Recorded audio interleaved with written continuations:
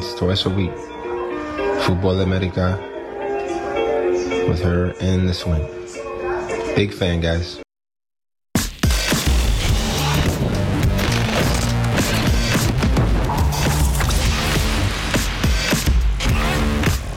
Futbol Americas with you here on ESPN Plus. Hercules Gomez, Sebi Salazar. Herc, can you believe that this humble show is already influencing young minds across this great nation, as we just saw there from our good buddy T. Wood on Instagram? T. Wood, I don't know where T. Wood's from. All I know is his daughter is beautiful. He looks like he has an amazing family. And thanks for watching, my man. Absolutely. Very, very good parenting there. All right, we got lots to come in today's Futbol Americas. John Sutcliffe going to join us. He was with the Mexican national team as they played last night in Nashville. We got a juicy transfer link, Gareth Bale to an MLS team that already has 3 designated players, plus some big news on multiple fronts out of the National Women's Soccer League. All that you can catch on Futbol Americas podcast, which, of course, Herc, we now know is available wherever folks download their podcasts under the ESPN FC feed. But before we get to all of that, let's start with the big news at hand today. The U.S. men's national team dropping its 23-man roster for the upcoming Gold Cup. This list trimmed down from 59 players by Greg Berhalter. Just sees 23. Some big names missing, obviously, right? No Pulisic, no McKennie, no Dest, no Reyna. The big names in Europe going to be with their clubs during the preseason. 19 of the 23 Herc on this list do play in MLS, the 4 exceptions. Reggie Cannon, Shaq Moore, Matthew Hoppe, and Nicholas Joachini. Now, I'm seeing some people online that are saying this is a B team, maybe worse. What are you calling Greg Berhalter's Gold Cup roster? It's about a C team, but let's not act surprised. If you've been watching this program, if you're watching Futbol Americas for the better part of over a month now, you knew this was going to happen. You knew it was going to be a possibility. When I say C team, it's because there are some B-type players, and I only mean that because they're not plying their trades in the Barcelonas, the Chelseas, the Dortmunds of the world. They're not starting for their national team that aren't in this Gold Cup. And I'm talking about players like Cameron Carter-Vickers, Matt Miazga, Eric Palmer-Brown, Johnny Cardoso, who's in Brazil, Brian Reynolds, who's at Roma, et cetera, et cetera. They're not here either. Those aren't sure day in and day out starters for the national team. So that would be your B squad. This is more a C team. 19 of these players play in Major League Soccer. That's not a knock on them. That just tells us where they're at today. It's still a very young squad, as you can see. And listen, this is still a team that, say what you will, has the makeup and the roster to go far in this tournament. Yeah, it's real young. Look at that. 9 players, 23 or under. You see there's a real lack of caps, a real lack of experience in this team. The one thing I think we have to point out here in terms of why the big boys aren't here, you look at the schedule. This tournament wraps on August 1st. The Premier League, the Bundesliga, those seasons start, Herc, on August 13th. So if you're a player and you were to be with this team, you would be missing significant parts of a very important preseason. I don't think, though, this gives us less reasons to watch. I think there's a real sense of urgency for guys. If we are going to call this a B team or a C team, then spots 18 to 23 when it comes to those World Cup qualifiers. You're looking at names like Roldan, Leggett, Acosta, Cannon, guys who you know are probably going to get called up, but what's their role? Here, they're going to have to dominate. Here, they're going to have to lay claim to one of those final spots on the roster. The other thing that I think is interesting when we start calling this a B team is it does throw a little shade, probably deservedly so, at the Gold Cup itself. I remember tournaments 2013, 2017, Mexico's involved in the Confederations Cup, and when Mexico would send a B team, it really took some of the star power, it really took some of the meaning out of this tournament. I don't know that the U.S. men's national team is disrespecting the Gold Cup, but by not sending the A team, they're certainly making it less important. That's a topic of conversation in the circles of the Mexican press today. Why is the United States men's national team sending this second-rate team in their eyes? Why aren't they forced to send a first-rate team, an A team, like the Mexico national teams of the past? You mentioned what was Copa America and all these different tournaments where they had to send their B squad to play. And what was the fallout with Gold Cup? Well, that's not the case here. I will argue back then you had something to play for. You had half a ticket to what was the Confed Cup. You don't have that anymore. So essentially you put up this tournament out of thin air and you say it's to increase relevance in the zone for these smaller countries, to help these neighboring countries, what is the CONCACAF Nations League. You have that tournament. The A team plays in that tournament. They actually win it for the U.S. men's national team. And now Greg Berhalter has a choice. What do I do with this congested calendar? What do I do with these players who are still trying to win themselves a position in Europe at their club teams? And in my eyes, he made the correct decision. Yeah, look, the Gold Cup has a lot to compete with, right? European Championships, Copa America. Now we throw in the Nations League, and it makes it a tougher and tougher event to get excited about. Still, though, Herc, lots to play for here. Let's talk about the players who may have the most to gain in this 23-man group for Greg Berhalter. Who you going with? Daryl Dike. Is there anybody else? Listen, he just turned 21 years of age. Most fans are over any chance of Josie Altidore coming back into the fold. I get it. But there hasn't been a 9 to stake claim to that position since Josie Altidore. Daryl Dike got everybody excited for his play in the English Championship, for what he did, every goal he scored. Well, that didn't work out. He came back to Orlando, and guess what? He's back to scoring goals. Daryl Dike has the most to gain at any player on this roster. If Daryl Dike can stake claim to that number 9 position at Gold Cup, he's got a very good chance, with Josh Sargent not playing that well, with other players being in the mix but not really staking their claim, of being the legit number 9 for the U.S. men's national team with the A team. Yeah, the way the striker position is really hurt. Pretty much anybody who's called in as a number 9 or even as a half number 9 in this situation has a lot to gain. You could probably add Matthew Hoppe to that list, who's also looking for a transfer, so big showcase opportunity for him. Nicholas Gioacchini fits that as well. For me, another player that fits that category but doesn't have time on his side like everybody else is Gyasi Zardes. For me, Gyasi Zardes has the most to gain from this Gold Cup, and I'll tell you why. He's 29 years old. This team, this program is desperate, Herc, for the position that he plays. And the guy that's making the decision on that position is his former club coach. If not now for Gyasi Zardes, when, Herc? Yeah. When? You know fans are not going to cut him slack if he gets minutes in World Cup qualifiers and isn't scoring. It has to happen now. So he's got to beat out, for me, Matthew Hoppe, Gioacchini, Daryl Dike in this tournament. He's got to keep that spot throughout this tournament, and he's got to deliver. Otherwise, for me, I think this is last chance saloon for Zardes with the national team. You think I'm far off there? I don't think you're far off at all. Let's be honest. There are a few players that have the stigma of whether it is Major League Soccer or being part of Greg Berhalter's group in the past that fans can't get past that. And he is one of them. Gyasi Zardes is one of them. This isn't a DP in Major League Soccer. He's earned the right for his call-ups, but fans won't forgive the stench that is Major League Soccer to them, and it is Greg Berhalter being a system player for Greg Berhalter in the past. So that is something that Gyasi Zardes has to play against, and yeah, I think you're right here. Zardes, one of the players that got called in. Josie Altidore, who you've already mentioned, one of 36 players, Herc, who were cut from this team ahead of the Gold Cup. At his age, when we think about all that he brings to the table, and then we see the number 9s that Greg Berhalter, at the end of the day, does call in. Do you think this U.S. team is going to miss Josie at this tournament? They may miss Josie Altidore, and I know people hate thinking of Josie Altidore and the likes of Michael Bradley coming back into the fold, and I'm not arguing about that. I'm just telling you, they've not had a 9 like Josie Altidore. This current crop of players, for as much promise as they have, they don't have that value. Listen, I went back and I checked my notes because I recall the 2019 Gold Cup final against the U.S. men's national, or against Mexico, with Josie Altidore. Look at this. Minute 5, it's Josie Altidore bodying defenders, setting up Christian Pulisic for a 1v1 against Guillermo Ochoa. Should have put it away. Minute 7, okay? Another Josie Altidore play. It's Tim Ream clearing the ball. Josie Altidore bringing it down and then cutting up Moreno in the box. Should have put it away. This is minute 7, okay? This is a goal he should have had. So that's 2 right now. Minute 30, Josie Altidore attracting players, and it's Paul Arriola getting across. Look at this. They're all attentive with Josie Altidore. No, it's Paul Arriola. He's just a player that creates things. His size, his physical skill set, the way he carries himself with the ball, how dangerous he could be. I went back and checked my notes of this game. Yes, I take notes.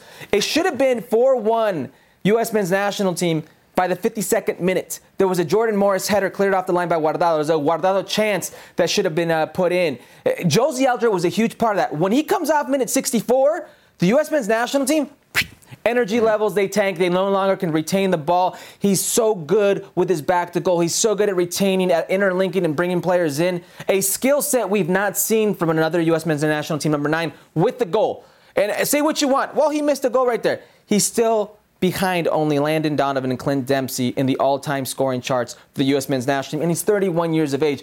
I know what you guys are going to say, and I'm with you. But if these young players aren't stepping up, they're going to miss him. You know, it was a great performance, the one you just highlighted in your second role as Jozy Altidor's agent. The only problem was that was his last game with the U.S. men's national team, and it's almost 2 years ago. He hasn't played for Toronto FC since late May. I think it was the 22nd of May was his last game. So, Herc, when I start to think about Jozy, we thought that the Gold Cup might be an opportunity for him to use the international stage to boost his club stock. Clearly, his resume is not going to get him another call-up with the U.S. men's national team. He's going to have to use club, not just find a club, but lock down a starting spot at that club and then keep scoring at that club to even get back into the conversation for this national team. At 31 years old, with the money he's on at TFC, that seems very, very, if not unlikely, just difficult. I think we have to ask the question now. We've danced around it on this show, but is this officially the end of Jozy Altidor? Because this is an MLS-focused roster. This is what you just said was a B or C team. If Jozy Altidor at this point isn't good enough for a B or C team, it's over for him with the national team, isn't it? Do you think he's not good enough, or do you think that Greg Berhalter couldn't realistically put him on the team without having an actual club? I think Jozy Altidor's resume, if Greg Berhalter wanted to bring him, he could have. I think it's enough to bring him, and Greg Berhalter could have defended the decision. Clearly, that's not how he feels. So is Jozy done with the national team? I don't think Jozy's done with the national team, and that's because of the reason we just stated. These number 9s who aren't staking claim to this position. Now, if there was a 9 who was banging in goals left and right, or 2, he's done. But there isn't right now. There hasn't been a 9 to stake claim to that. So as long as Jozy Altidor is 31 years of age and still in this picture, and they're not scoring goals, you're going to keep hearing from him.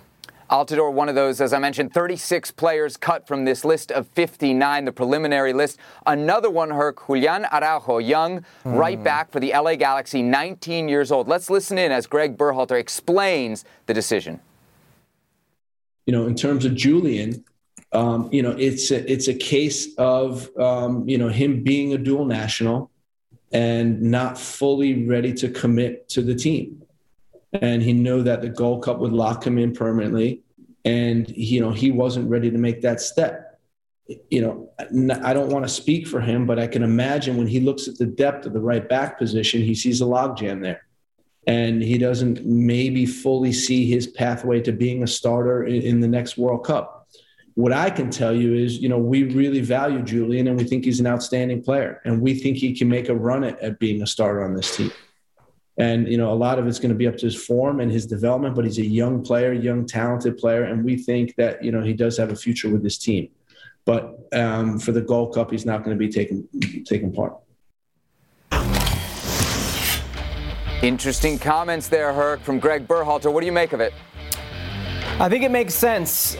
Greg touched upon it, the competition, just really quickly. He's going to compete with Serginho Dest, plays at Barcelona. He's going to compete with players like Reggie Cannon, Boavista, Brian Reynolds, Roma, DeAndre Yedlin, who plays in Turkey, Justin Shea, who's going to be potentially in Europe soon. The pathway to first-team minutes with the national team is much more difficult than if you're going to compete with Jorge Sanchez in Mexico or Chaca Rodriguez, who are probably his 2 biggest threats. I will tell you this. I made some phone calls. The moment that they've heard that he pulled out, that he's not ready, that he's still contemplating, because he's getting the full court press from what is certain people in the LA Galaxy system. And I'm talking about Javier Hernandez, Jonah Dos Santos, Efrain Alvarez, who's already committed. I'm talking about Dennis DeClose, who's probably the best thing that's ever happened to the Federation, Mexican Federation, as far as scouting in the United States, is him being with the LA Galaxy. He's got that full court press going on. The Mexican Federation has already started paperwork for a one-time switch for Julian Araujo. They are fully expecting him to commit to do the one-time switch and to be in a Mexican uniform. Tata Martino is all about him. He's spoken to him many times. It's up to Julian right now. That's all they're waiting for is the green light. But him pulling himself out of what is a Gold Cup that he would essentially been on is a clear indicator that he's seriously taking into consideration being part of the Mexican national team. Yeah, Herc, and I hear that, right? And I hear Greg Berhalter say he has a future with the U.S. men's national team. At this point, if you're Araujo or if you're from the U.S. soccer side and you're saying, we gave this guy a chance, we may have had a spot for him here in Gold Cup, but he wasn't ready to commit, that's the end of Araujo with the U.S. men's national team, right? It surely sounds like it. I mean, Greg was very, very clear. And listen, if all things are equal, your love and respect for a country, your ties and all that other thing, everything that comes with being a patriot, if all that is equal, well, the sporting side comes into play. And it just seems like simple math, simple numbers. You're going to compete with players who are playing in Europe, and in some cases, younger players, as opposed to older players who play domestically that there are only two of that you could potentially think you can overtake. So among the competitors there at that right back spot that you mentioned earlier in the segment, Brian Reynolds. Now, he is not in the U.S. Gold Cup squad. And again, Greg Berhalter had a very interesting explanation as to why. Other guys like Brian Reynolds, he's going to, he has a new coach in Jose Mourinho. And we felt if he misses all the preseason with Mourinho, we know the track record of Mourinho liking to play older players. This would set him back too far to be able to make an impact with us in the future. Herc, right choice by Greg Berhalter? Yeah, absolutely. No lies detected except it's Jose Mourinho. But he's absolutely right.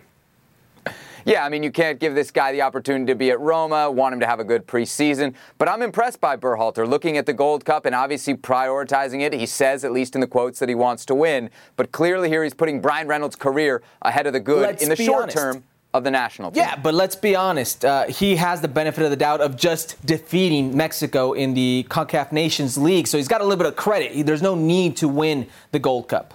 All right, it's a B team, but we've asked you to put together the A team of the B team. So your best 11 from the 23 players that Greg Berhalter has chosen for this tournament. Herc, what have you put together for us? I know you're going 3 at the back and 2 up top. All right, walk us through it. All right, so this is a 3-man back line, 3 center backs. You've got Sands, you've got Walker Zimmerman, you've got Miles Robinson, Matt Turner, who's a great shot stopper. I'm going to give him the go. I'm going with the youth, because I know what this tournament is and what it means and what you can win and potentially get out of it. And right now, this is experience. You're looking for players, so let's play these players. So Matt Turner gets the nod.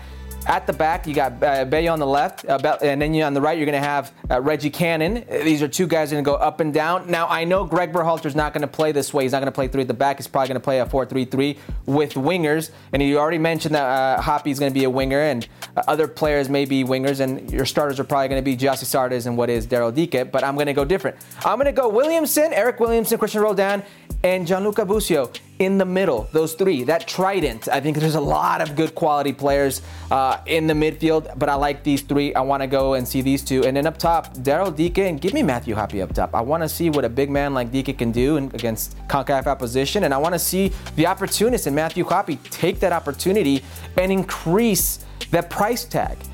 Send himself somewhere. Book your ticket to a different club so you're not playing in Bundesliga 2. Williamson, Busio, I love those choices in the middle of the park. I think that could be super exciting. What are the expectations, Herc, for this team? Obviously, we're about to talk about Mexico. We know when you talk U.S. and Mexico at the Gold Cup, the expectation is to be at the final. But does that change at all, given the fact that this is not the A team for Greg Berhalter? No, and it doesn't change that. I don't believe it's the B team. I believe it's the C team. This tournament is designed by CONCACAF, so Mexico and the U.S. men's national team meet in the final. That said, you're playing at home. You've got a very competitive team. I don't care if it's 19 Major League Soccer players. You should be able to get yourself to semis and compete to be in the final. So my objective for this team is the final. Do I demand that they win it? No. Mexico's got a very good team. We'll talk about them in a second. But this team should be striving for what is the final. Passion, drive, and patience. The formula for winning championships is also what keeps your ride or die alive. eBay Motors has everything you need to maintain your vehicle and level it up to peak performance. Superchargers, roof racks, exhaust kits, LED headlights, and more. Whether you're into speed, power, or style, eBay Motors has you covered. With over 122 million parts for your number one ride or die, you'll always find exactly what you're looking for. And with eBay Guaranteed Fit, your part is guaranteed to fit your ride every time or your money back. Because with eBay Motors, you're burning rubber, not cash. With all the parts you need at the prices you want, it's easy to make your car the MVP and bring home huge wins. Keep your ride or die alive at ebaymotors.com. Eligible items only. Exclusions apply. Let's transition to Mexico and talk about the expectations for Tata Martino's team, which was also announced on Wednesday. And this one, they did not leave the stars out, at least not many of the stars. Chucky, Tecatito, Héctor Herrera, Edson Alvarez, some of the European big names that are in, as well as Rogelio Funes Mori, which means no Chicharito. He was on the preliminary roster. Herc, I'm guessing that the expectations, the obligations for Mexico much different than the expectations you just placed on the U.S. Absolutely. The expectations is, and it would still be this way if Christian Pulisic, Weston McKennie, if Serginho Dest and company, if the full A team was here, the expectation for Mexico would be to win. And to win at all costs, because that is the mentality, because that is the culture. A whole country is paralyzed on a Mexican national team game day. This is why we see some paying millions to the Mexican national team to divide their national team and play in two different places in about 48 to 72 hours time, because they sell, because that is the expectation of Mexico, regardless if it's in Mexico or in the United States, they have to win. Yeah, and let's not ignore what just happened in the Nations League, right? If Mexico wins the Nations League, I think this obligation, all that talk is totally different. The failure in the Nations League, and let's call it what it is and what it was labeled in Mexico, the failure to win the Nations League is hanging heavy right now over Tata Martino. And even if it's a B team for the U.S., even if it's not a full A team for Mexico, I think the pressure very much there on Tata Martino. All right, to get some real perspective from somebody who's been with the Mexican national team throughout the last month, was with them last night in Nashville as they took on Panama. We welcome into the show none other than John Sutcliffe. All right, John, let's start with the topic we were just talking about. ¿Están obligados a ganar? Is Mexico obligated, in your opinion, to win the Gold Cup? No question, and you're right. That loss in Denver meant extra pressure. Look, Tata Martino hasn't won a game this summer because last night's game was the Olympic team from Jimmy Lozano. So there's no question that if Tata Martino wants to have it easy, go into World Cup qualifying, they have to win the Gold Cup. And they want to play the United States. But I remember covering that game in Denver, and I talked to Tata Martino, and he knew that was the game of game, agarrón de agarrones. The big game was against the U.S. in Denver, Colorado. Now that they didn't get the win, at least they have to try and get a runner-up win on August 1st. And to put in perspective, the money that's involved in the final of the Gold Cup, tickets went on sale and were sold out in 90 minutes. I found out last night that the cheapest suite on a corner for the final is $25,000. Hercules Gomez just bought two of them for $40,000 in the middle of the field. So it's Vegas. Hey, Eric, you know who's going to box there in September 18 in that stadium? Who, Canelo? Canelo. Yeah. Canelo's going to... He's going to be a just win, baby. I had to put that in for you, Vegas. Thank you. I appreciate it. He's right, though, Seb. When we look at the two national team managers and who's under pressure, it's Tata Martino. And you could say it's the final, the CONCACAF Nations League final loss. You could say it's Rogelio Funes Mori, Chicharito. You could say it's his player selection. You could say it's what they've not done as far as not getting the results that potentially they should have gotten, the way that they've underwhelmed a certain player, Raul Jimenez not being available. But certainly, it's Tata Martino who's under the most pressure. John, what about Chicharito? We've talked a lot about Chicharito here on the show. You've reported that if he did get a call-up, he wouldn't accept it. Now we know that he didn't get the call-up for this Gold Cup. Why wouldn't he accept a call-up if he did get it? Because when you hear him talk, he seems like a guy who has not put the national team in his rearview mirror, like he still wants in. I think there has to be a little ego in all of this. He doesn't want to be the last one in the pecking order. Look, I'll be very honest of what I know. Tata Martino talked to him in September of 2019 when there were some issues about discipline that happened in Jersey and San Antonio. And he said, Javier, we respected you. You were going to be a dad. You didn't come for this Gold Cup. Then you come and created this mess. Tata wanted Javier to do a public apology. He was never going to do it, obviously, for personal reasons. So since that day, it's been a series of events. It's very sad. I've covered the national team for a long time. And the fact that Chicharito is the all-time leading scorer, and I really know he's not wanted on the team from some of the players. And Tata Martino doesn't want it. So it's really sad because you're talking about, he considers himself a legend, but he's out. They don't want him. And the fact that Raul Jimenez got hurt, that's why Funes Mori came into the picture. But yes, I was told earlier in the week here in LA that if Chicharito was going to be called last minute for this summer's Gold Cup, he would have said no. Obviously, they probably make a phone call before they do anything publicly, and then he denies it. But when Chicharito says that I don't need to call anybody, I don't need to say anything, it has to do what I found out this week that Tata said, we need a public apology. He never gave it. And Tata is in charge. Don't confuse activity with accomplishment. He better win this Gold Cup because he can do whatever he wants. The owner of the Mexican team right now is Tata, except when they're talking about money, like what happened in Nashville last night. Hey, Tata, we need you to fly. You got to give some credibility to the Olympic game. We got a contract with some. We're making a lot of money, and we don't want him to be mad. So, hey, bring Hector Moreno. Just sit in the bench. Don't worry. Jimmy's going to work. And that was very embarrassing, to be honest. Okay. The fact that they flew Tata Martino to just sit there on the bench and watch somebody else be the manager of the team. Yeah, I agree. To fulfill a contract with some, it was in the contract. But let me just for a second try to gather my thoughts here on what's going on, because I can't imagine that Tata Martino would say, behind closed doors, I need a public apology, and then not get it and just let this keep festering on and let all these rumors happen and make yourself look bad. Instead of just saying to the press, he needs to apologize to me, to his teammates for what happened.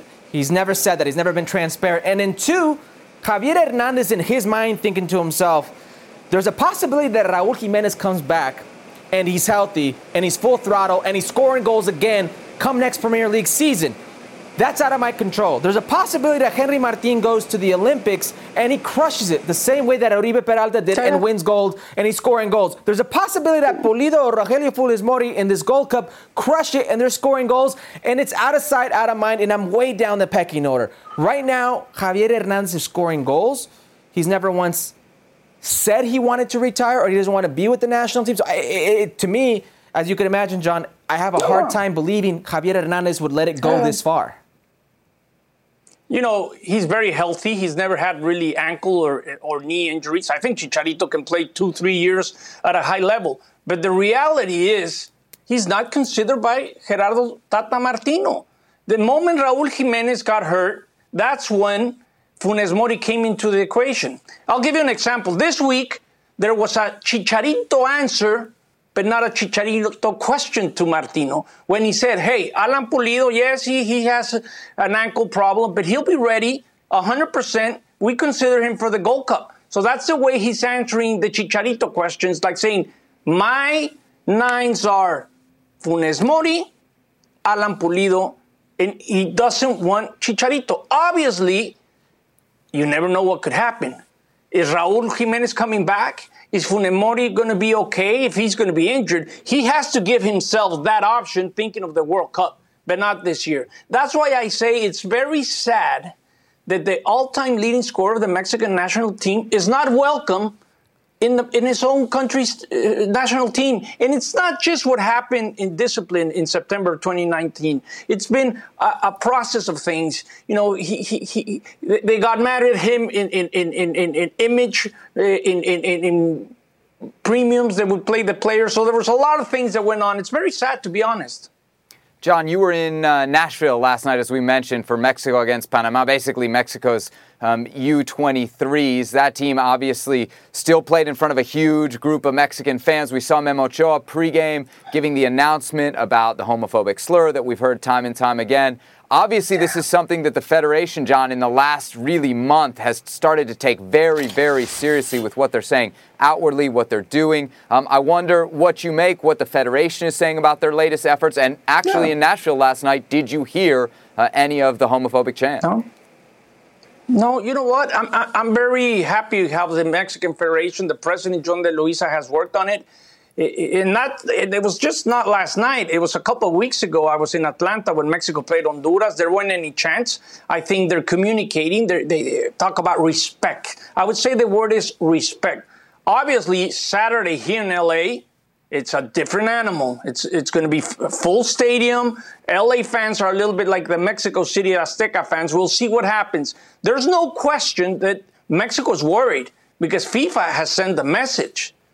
Sooner or later, something's going to happen, and it better be sooner than later because it might hurt more later than sooner.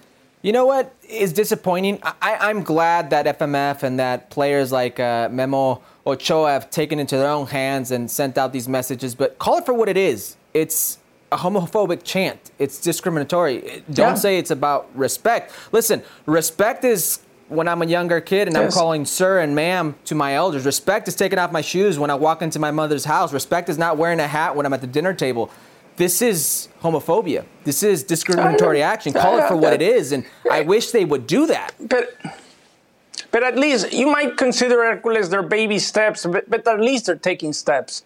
At least they're trying. I know that on Saturday at the stadium, there's going to be new messages. I can tell you that Guillermo Ochoa, Andres Guardado, and Chucky Lozano recorded a great message for one of the sponsors, and you're going to be surprised what the words come out. So I think those baby steps are advancing, and I agree with you. You got to call it how it is, and you have to address it. And I think they're finally addressing it because remember also something that's very important. The Mexican team means a lot of money, and Mexico wants to be part of that World Cup in 2026. Absolutely, and those first couple home World Cup qualifiers without fans as a result of all of this. All right, John Sutcliffe, we got to let you go. Thanks so much for the time. You're going to be with Mexico the rest of the summer. I'm sure we'll have you back soon here on Futbol Americas. Anytime, guys. There he goes, John Sutcliffe. Great friend of the program. All right, let's get to the highlights from last night's game. John was, of course, here in Nashville. Mexico winning 3-0. Cruising easily over Panama. Diego Lainez, Cesar Montes, Henry Martin, your goal scorers. Herc, obviously, as we mentioned before, this was like U23 plus a little bit with Tata Martino looking over Jimmy Lozano's shoulder. The big takeaway, though, for me, Diego Lainez, of course, wearing that number 10. We've seen bright performances from him, both with club, but really with the national team over the last month or so. Is he finally ready to go from prospect to player? Is he ready for that number 10 shirt for Mexico? Oh, I mean, who else has been ready for it in the past? You know, in recent years, Rodolfo Pizarro's worn it. I mean, you have to go back to who else to really think about a true number 10. Think about the number 10s for Mexico. And it's right now Diego Lainez, who has had 3 very good games with the Mexican national team, where he's been probably their brightest star. But at the club level, and let me read this, days since Lainez has last scored, and you can find that at Lainez Goal on Twitter, 983. You're a troll. No, I'm You're not. a troll. No, I'm giving you stats. And Diego Lainez is a very good player. He's a very good 1v1 player. He can be vertical for you, and he can be very dangerous. But you're handing him the 10 shirt already. It seems so easy today for a player to get that type of action or that type of shirt in Mexico. Because there aren't players by default, because the pipeline is stalled, because what you're seeing right now out of a 27-year-old Rodolfo Pizarro, who's not even being called up because he went to Inter Miami and it's been a train wreck, because he can't get himself to Europe, etc., etc., etc. It's almost by default. He's had a very good last 3 games. But what were the last 2 years like? Let's not forget about that. So it's a big responsibility when you wear the 10 for your country, especially the 10 for Mexico. Some very good players have worn that jersey.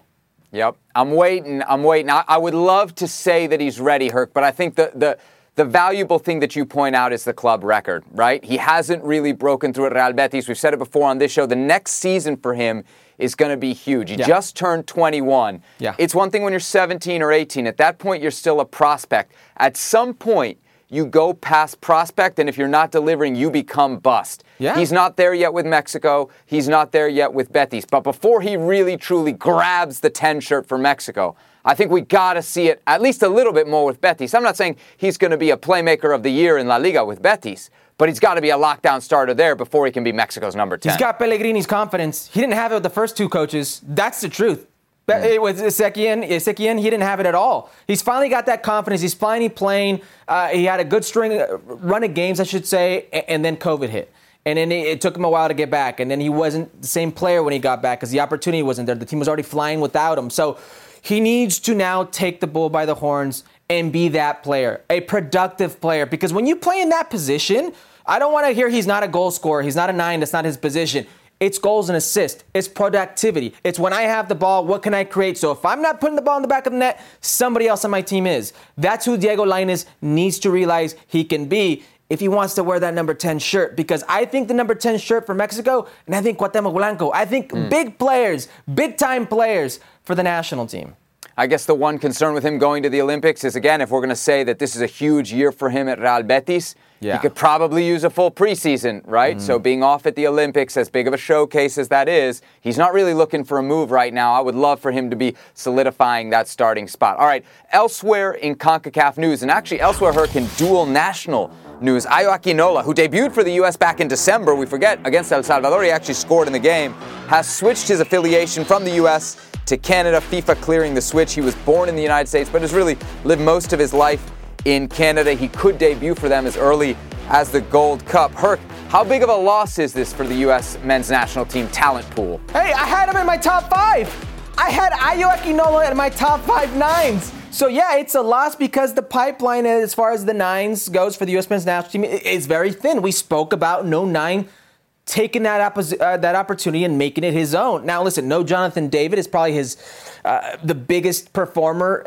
in what is a striker position for Canada, but Cavallini's there, Lucas Cavallini's there, and he fancies his skill set, which is likened to Cavallini's, and he thinks he can wedge his way in there and be an impact player for Canada, so more power to him. When it comes to being a dual national, love you can feel for two countries. When all things are equal, it becomes sporting, and he feels his chances right now are better with Canada. Ayo Akinola is a very interesting prospect. The skill set that he has, not too many have. You can't be that strong. You can't be that opportunistic in front of goal, that good with your back to goal, but you're still being molded into a player. I speak to players in that Toronto system, and they tell me about the raw skill set that he has and how he's still grooming himself, how much further he has to go. And that is scary when you think about how much better he can be. I'm not convinced it's that big a loss. Yeah, I get the desperation at the number 9. He had a great 2020. Other than that, it's kind of like spot goals here and there. I think he's got 2 and 9 Bruce so Arena far. with Rossi. So he's not pulling up trees right now in Major League Soccer. The other thing worth noting, though, is we give Greg Berhalter a lot of credit for all the dual nationals he wins. How about Herdman? John Herdman, the manager for Canada, who actually used to manage the women's national team. He said they've been working on Akinola for 18 months. So this is a player that not only they ID'd, they put a lot of work into, and now he could help them in the Gold Cup. Don't be surprised if he gets another one. If he gets another Toronto player to switch. Don't be surprised if there are more dual nationals going Canada's way. Now, let's talk about the play of the week. The pressure to follow up Hypnotic and Cognac, weighing heavy on the team. Hypnotic was in the cup, blue, and ready for the play. And boom! Añejo Tequila came in with a smooth assist to Hypnotic's tropical fruit finish. Shaken, strained, poured. It was green and good! The playmaking splash shifted the tempo. Another great cocktail from the Hypnotic team. Every season is Hypnotic and Tequila season. Hypnotic Liqueur, Bardstown, Kentucky, 17% alcohol by volume. Hypnotic reminds you to think wisely, drink wisely.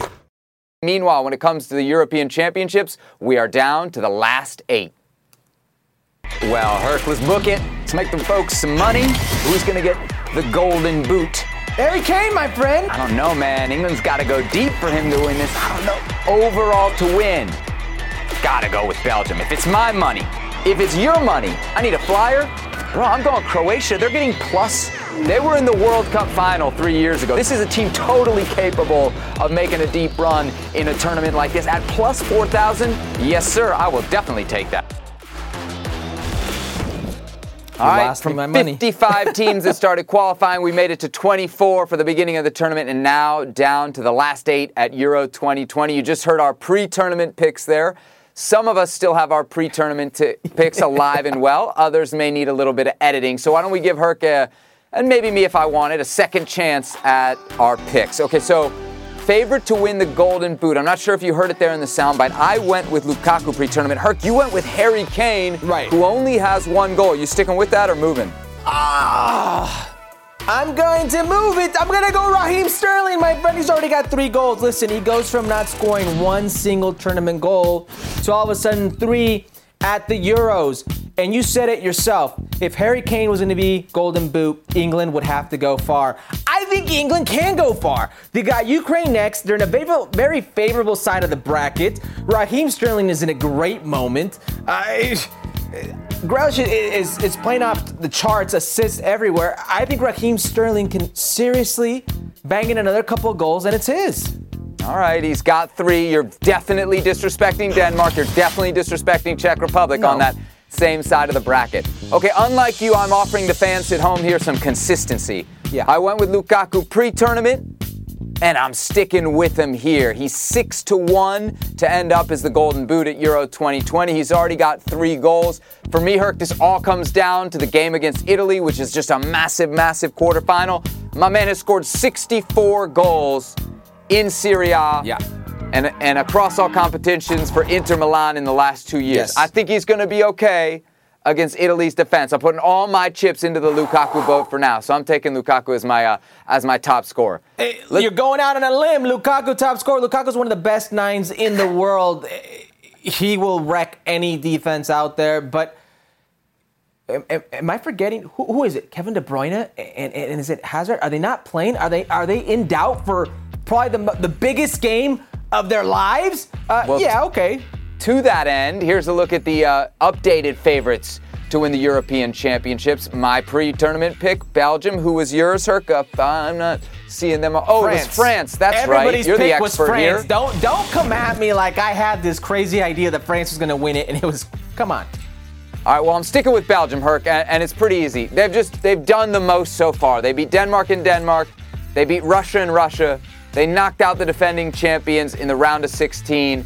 And I'm not buying Italy. Not yet, anyway. I'm all in on Belgium. Italy, especially coming off that game against Austria, man, they just didn't do it for me. The Group A is very favorable to them. Who are you going with? I see we don't agree here. Italia! Venga Italia! Forza Italia! I'm going with the calcio, my friend. Italy, you spoke about the defensive efforts that one must do to keep Lukaku off the score sheet. Okay. 30 straight games that they've not lost. Their last game that they lost was in 2018 against France, this Italia team. The last 20 games, 20 matches, they've only let in 5 goals. Seb, I'm going with Italy to shut out. I shouldn't say shut out, to beat Lukaku and Belgium. I just explained, no Kevin De Bruyne, it's going to be a huge loss.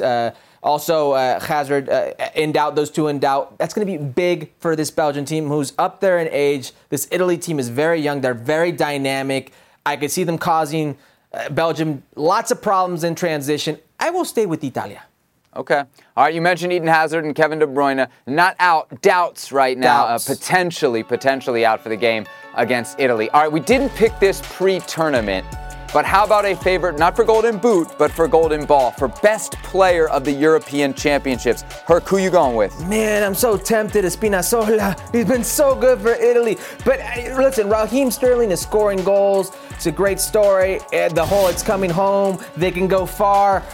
If he's the Golden Boot, which I said he will be now, and they go far as you say, a final, even if they don't win it, it's got to be Raheem Sterling. So I think this is a no-brainer for me. I like it. You're doubling down. And it's true, right? If England wins the tournament, their top scorer is going to be most likely the Golden Ball of the tournament. You would find that very difficult to believe. I like Raheem Sterling here. I think he's a pretty good value, too, at 6-1. But I'm sticking with my pick. Doubling down, tripling down, all chips to the middle of the table on the Belgian national team and Romelu Lukaku. Look at my man. Looks so good doing it. And I think he is going to be the player of the tournament when it's all said and done, Herc. The player of the tournament. Tell me I'm wrong. Listen, it's a good shout because he's one of the best players in the world right now.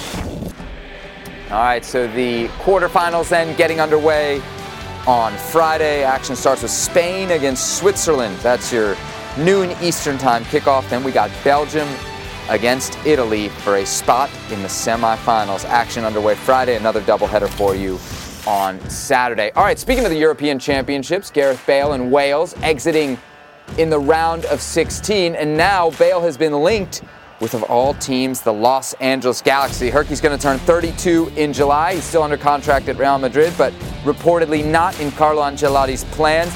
Yes, the LA Galaxy have 3 designated players. Okay. But assuming that they can sort that out and bring in a Gareth Bale. Good move or bad move for the LA Galaxy? Let's assume that the DP player situation wasn't an issue. Let's go Inter Miami on this. Let's assume that the 600,000 pounds a week wasn't an issue that he makes for the LA Galaxy. Will this be a good move or a bad move for the Galaxy? Is that your question? Yep. Great move for the Galaxy. This is a player with a lot left in the tank, and he proved it last season. 16 goals across all competitions at a very high level, which throughout his career has had massive sporting moments, massive moments on the field for club and country. What he did at Real Madrid, great moments he gave that fan base, taking Wales to what was a semifinal appearance in last Euro tournament, to what he can still do today, what he showed us with Jose Mourinho as a head coach. He's got plenty left in the tank. That's a great move if you can make it happen for the LA Galaxy. But if you're Gareth Bale, is this the move you want at 32 years of age? You going to Major League Soccer, going to the Galaxy, is pretty much saying, I'm no longer going to play with Wales, because that transatlantic flight, every call-up, is going to be a killer.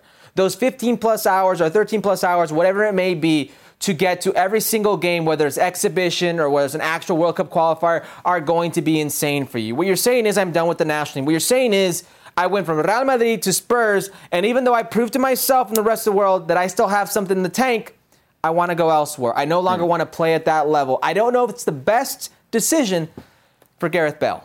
I don't agree that it necessarily means he's done with the national team. We see players all the time who get preferential treatment. A guy like maybe Keylor Navas, who just picks and chooses which games he plays with. Games. It's not the same? He never goes. Keylor Navas hasn't been to a Gold Cup in how long? Keylor Navas goes to the must-win World Cup qualifiers, and even then, he's accepting that there might be a chance that there will be no chance he loses his club situation. But it's not the same. I don't think Keylor Navas being a goalkeeper is the same or equivalent to Gareth Bale and his situation of going back and forth with said national team. Look, I guarantee you Wales will make an exception for Gareth Bale if they need him either for a World Cup qualifier, European qualifier, whatever it may be. I like the point that you bring up about him still having a lot left in the tank, because I think there were a lot of questions about that. And you would probably rightfully question what's his motivation going to be like in Major League Soccer, because maybe we didn't see the most of it at Real Madrid, especially under Zidane, where there seemed to be kind of a break in communications and really a poor relationship. He wouldn't have that with the LA Galaxy. He would be beloved. It would be a great fit. And even if you saw how he played with Wales, he wasn't necessarily the guy waiting for the service. He was creating. So if I start to think about him playing with the Galaxy and Chicharito, that duo to me could be super dangerous. Do you think if they sign Gareth Bale, the LA Galaxy then become your MLS Cup favorites, or is that not enough? No. Scoring goals hasn't been the problem for the LA Galaxy in the last 4 years. They've scored plenty of goals, whether it's Zlatan or Javier Hernandez, or having help or no help. Goals being scored aren't an issue for the Galaxy. It's keeping the ball out of their own net that's been the issue over the last 4 years. They need other things to worry about, not Gareth Bale and what he can do. And I know nobody cares, but if you sign a player like Gareth Bale, right now what you're saying is we didn't plan right with our roster, and Cabral and Grandsir and any other type of player that we invested in that has playmaking abilities out of the wing, take a back seat. Because we're in a must-win situation right now. We want Gareth Bale right now, so forget about this investment. We're going here. And if you thought Gareth Bale was Wales Golf Madrid when he played for Real Madrid, just wait until you see what he's like with the LA Galaxy. Well, look, I think we're assuming a lot there. We should be careful about his motivation. Clearly a player with a lot of talent, and I would love to see it. Herc, I'm not going to lie to you. So the LA Galaxy have always had this ability to make the signing that no one else in MLS can make, and this would be that. This would be that. Yeah, I would also tread with caution when you see this, because Gareth Bale and his agent are looking for a club. Anytime you're looking for leverage, here comes Major League Soccer. This podcast is proud to be supported by Jets Pizza, the #1 pick in Detroit-style pizza. Why? It's simple. Jets is better. With the thickest, crispiest, cheesiest Detroit-style pizza in the country, there's no competition. Right now, get $5 off any 8-corner pizza with code 8SAVE. That's the number 8, S-A-V-E. Go to jetspizza.com to learn more and find a location near you. Again, try Jet's signature 8-corner pizza and get $5 off with code 8SAVE. That's the number 8, S-A-V-E. Jet's Pizza. Better because it has to be. All right, so let's keep it on the West Coast, but we'll switch leagues and we'll go up the coast a little bit to the National Women's Soccer League, Portland Thorns, where Olivia Moultrie signs a 3-year contract with the Thorns. She's now the youngest player ever to sign with an NWSL team at just 15. She had filed an antitrust lawsuit against the NWSL over the age restrictions that were keeping her out, but the league has finally relented. Herc, I guess good news here for all. I really don't see any losers in this, even if the league didn't exactly get what they had originally set out for. I can't believe the league would be against this. This is great for you on a PR standpoint, from what is more attraction, more eyeballs to said league. From player development, it's a win-win. I don't understand why it took so long. I was going to say if Olivia was a man, but she's 15. So if she were a boy, we wouldn't be having this discussion. There would be no she's not ready discussion for this. If you're good enough to play, you're on the team.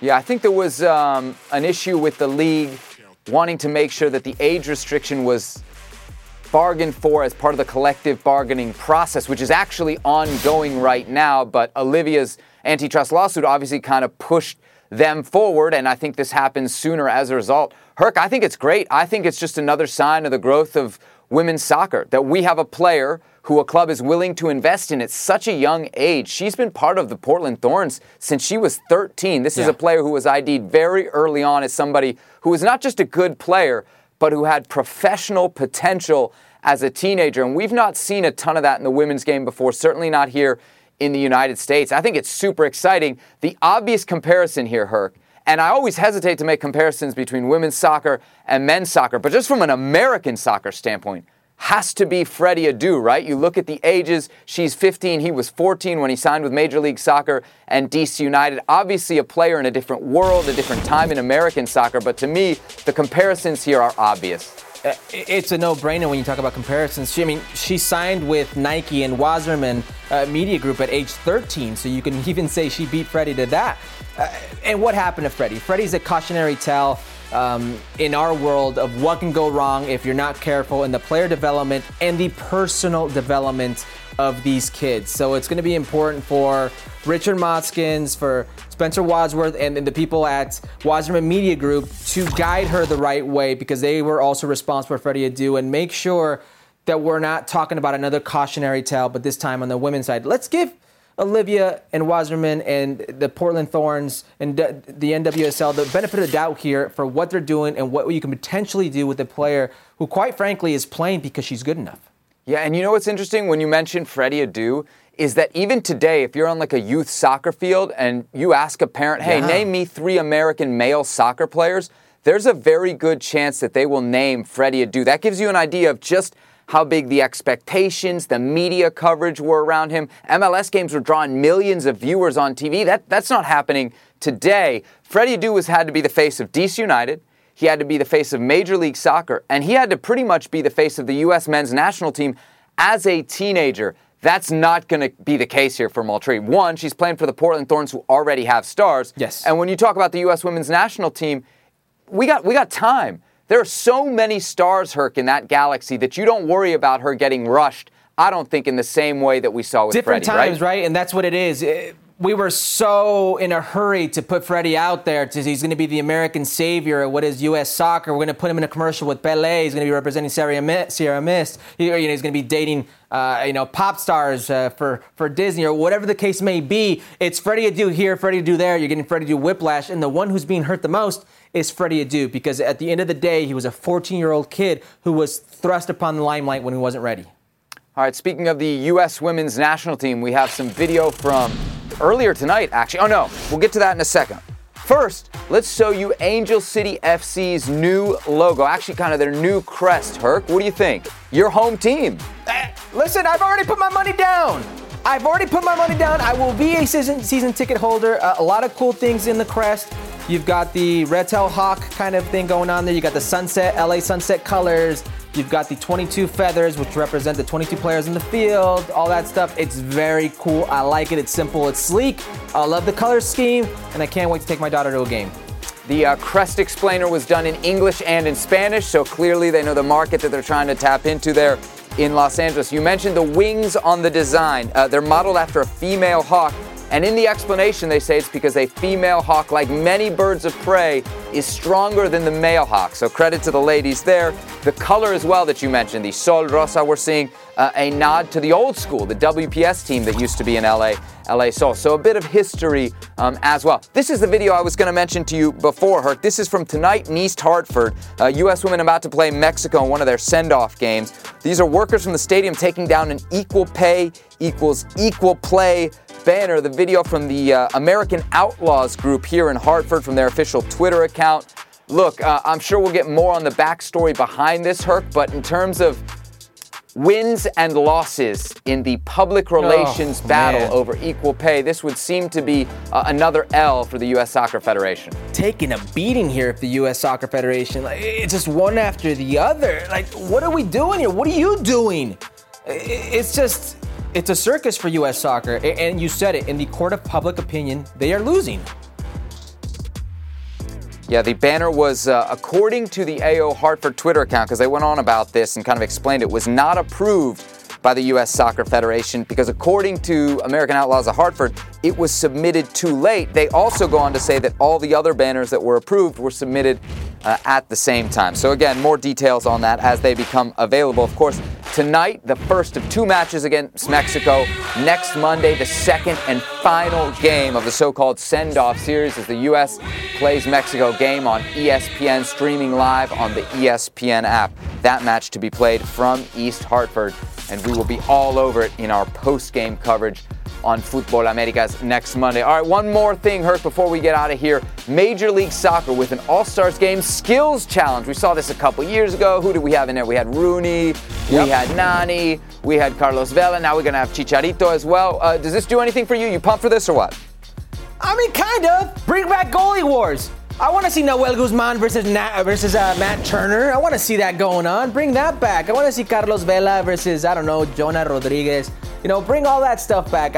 I don't mind it one bit. When we talk about what is MLS, and especially in circles down south in Mexico, when they talk about MLS, they talk about marketing, how well they do things, how much of a spectacle or I should say a fiesta it can be. MLS Cup, all that stuff. What Liga MX doesn't do. So now you have a chance to participate, and I actually think some of these players, some of these fans are really going to like what they see, and they're going to start adopting some of these things. Fair enough. The MLS All-Star Skills Challenge then set for August 24th. All right, let's run it back. Speaking of Major League Soccer, we're going to give you the top 5 goals of the season so far. Herc, we start with Efrain Alvarez, a game winner against the Vancouver Whitecaps for the Los Angeles Galaxy. Okay, production, let's see what you guys, bro. That's a good goal. That's a good goal. You know what makes this a good goal? Watch the touch and then the set and finish. It's a quick half step. When he touches it, same foot, finishes off left foot, right into the top corner. It's a very good finish. All right, simple math here. Nani plus the Cincinnati defense equals 4. Yeah, but takes him for a ride. I mean, Orlando's got Disney World. I don't know if that ride's in Disney. Look, 1, spin him. Whoop. 2, spin him again. Oh my goodness. Who's number 7 for Nashville? Because, that hurts. Cincinnati, you can't even get the team names right. Just disrespect. I'm sorry. Nani all over the highlights this season. We saw his personal top 5 on the last episode of Futbol Americas. All right, number 3, Jacob Glesnes of the Philadelphia Union. Can you hit a ball better, Herc? What? Why is this number 3? What is the production doing? How is this number 1 not number 1? If there are 2 goals that are better than Jacob Glesnes, in the 93rd minute, a 35, almost 40-yard bomb on turf, Campanita up the crossbar and in, pick it out of your net, Brad Guzan. If there are better goals than this, I quit. I thought Brad Guzan was your boy. What happened? Why are you taking shots? Number 2, Joao Paulo, Seattle against Minnesota United. Okay, this was a good goal. But it's not number 2. It's a good piece of technique, but it's not number 2. I love what El Brasileiro, Joao Paulo, for the Seattle Sounders, who, by the way, wrecked Minnesota on this one, just gave them the business. Good goal, but it's not better than Jacob Glesnes. This might make you so happy, right? A Seattle goal that comes against Minnesota and your boy Adrian Heath. It's just the perfect Herc combination right there. Number 1, Rubio Rubin of RSL. You've seen this before. The bike. Whoa, how is this number one? What? Okay, the producer's a cholo squinkle at heart. There should be no reason this is number one. How is Quinn Sullivan? How is his bike not in the top 5? What's going on? Everybody scores goals against San Jose. Rubio Rubin is really going to be number one? Quinn Sullivan, they did you dirty, my man. They did you dirty. You're scoring bikes at 17 years of age, and they put Rubio Rubin in this goal. It came off a throw-in. So, Rubio Rubin, our number one goal of the MLS season so far. Number one goal. Except Hercules Gomez doesn't agree with it. You can join the Ale Moreno fan club because he also has problems with how our production picks their top goals here on Futbol Americas. We will be back on Monday, July 5th, the last game for the U.S. women's national team in the United States before the Olympics. It's on right before us on ESPN. After the match, come join us for a little post-game action right here live on ESPN+. Work on your shirt Hercules game, Seb. Gomez, Come on. Sebi Salazar, Futbol Americas. We'll see you next time.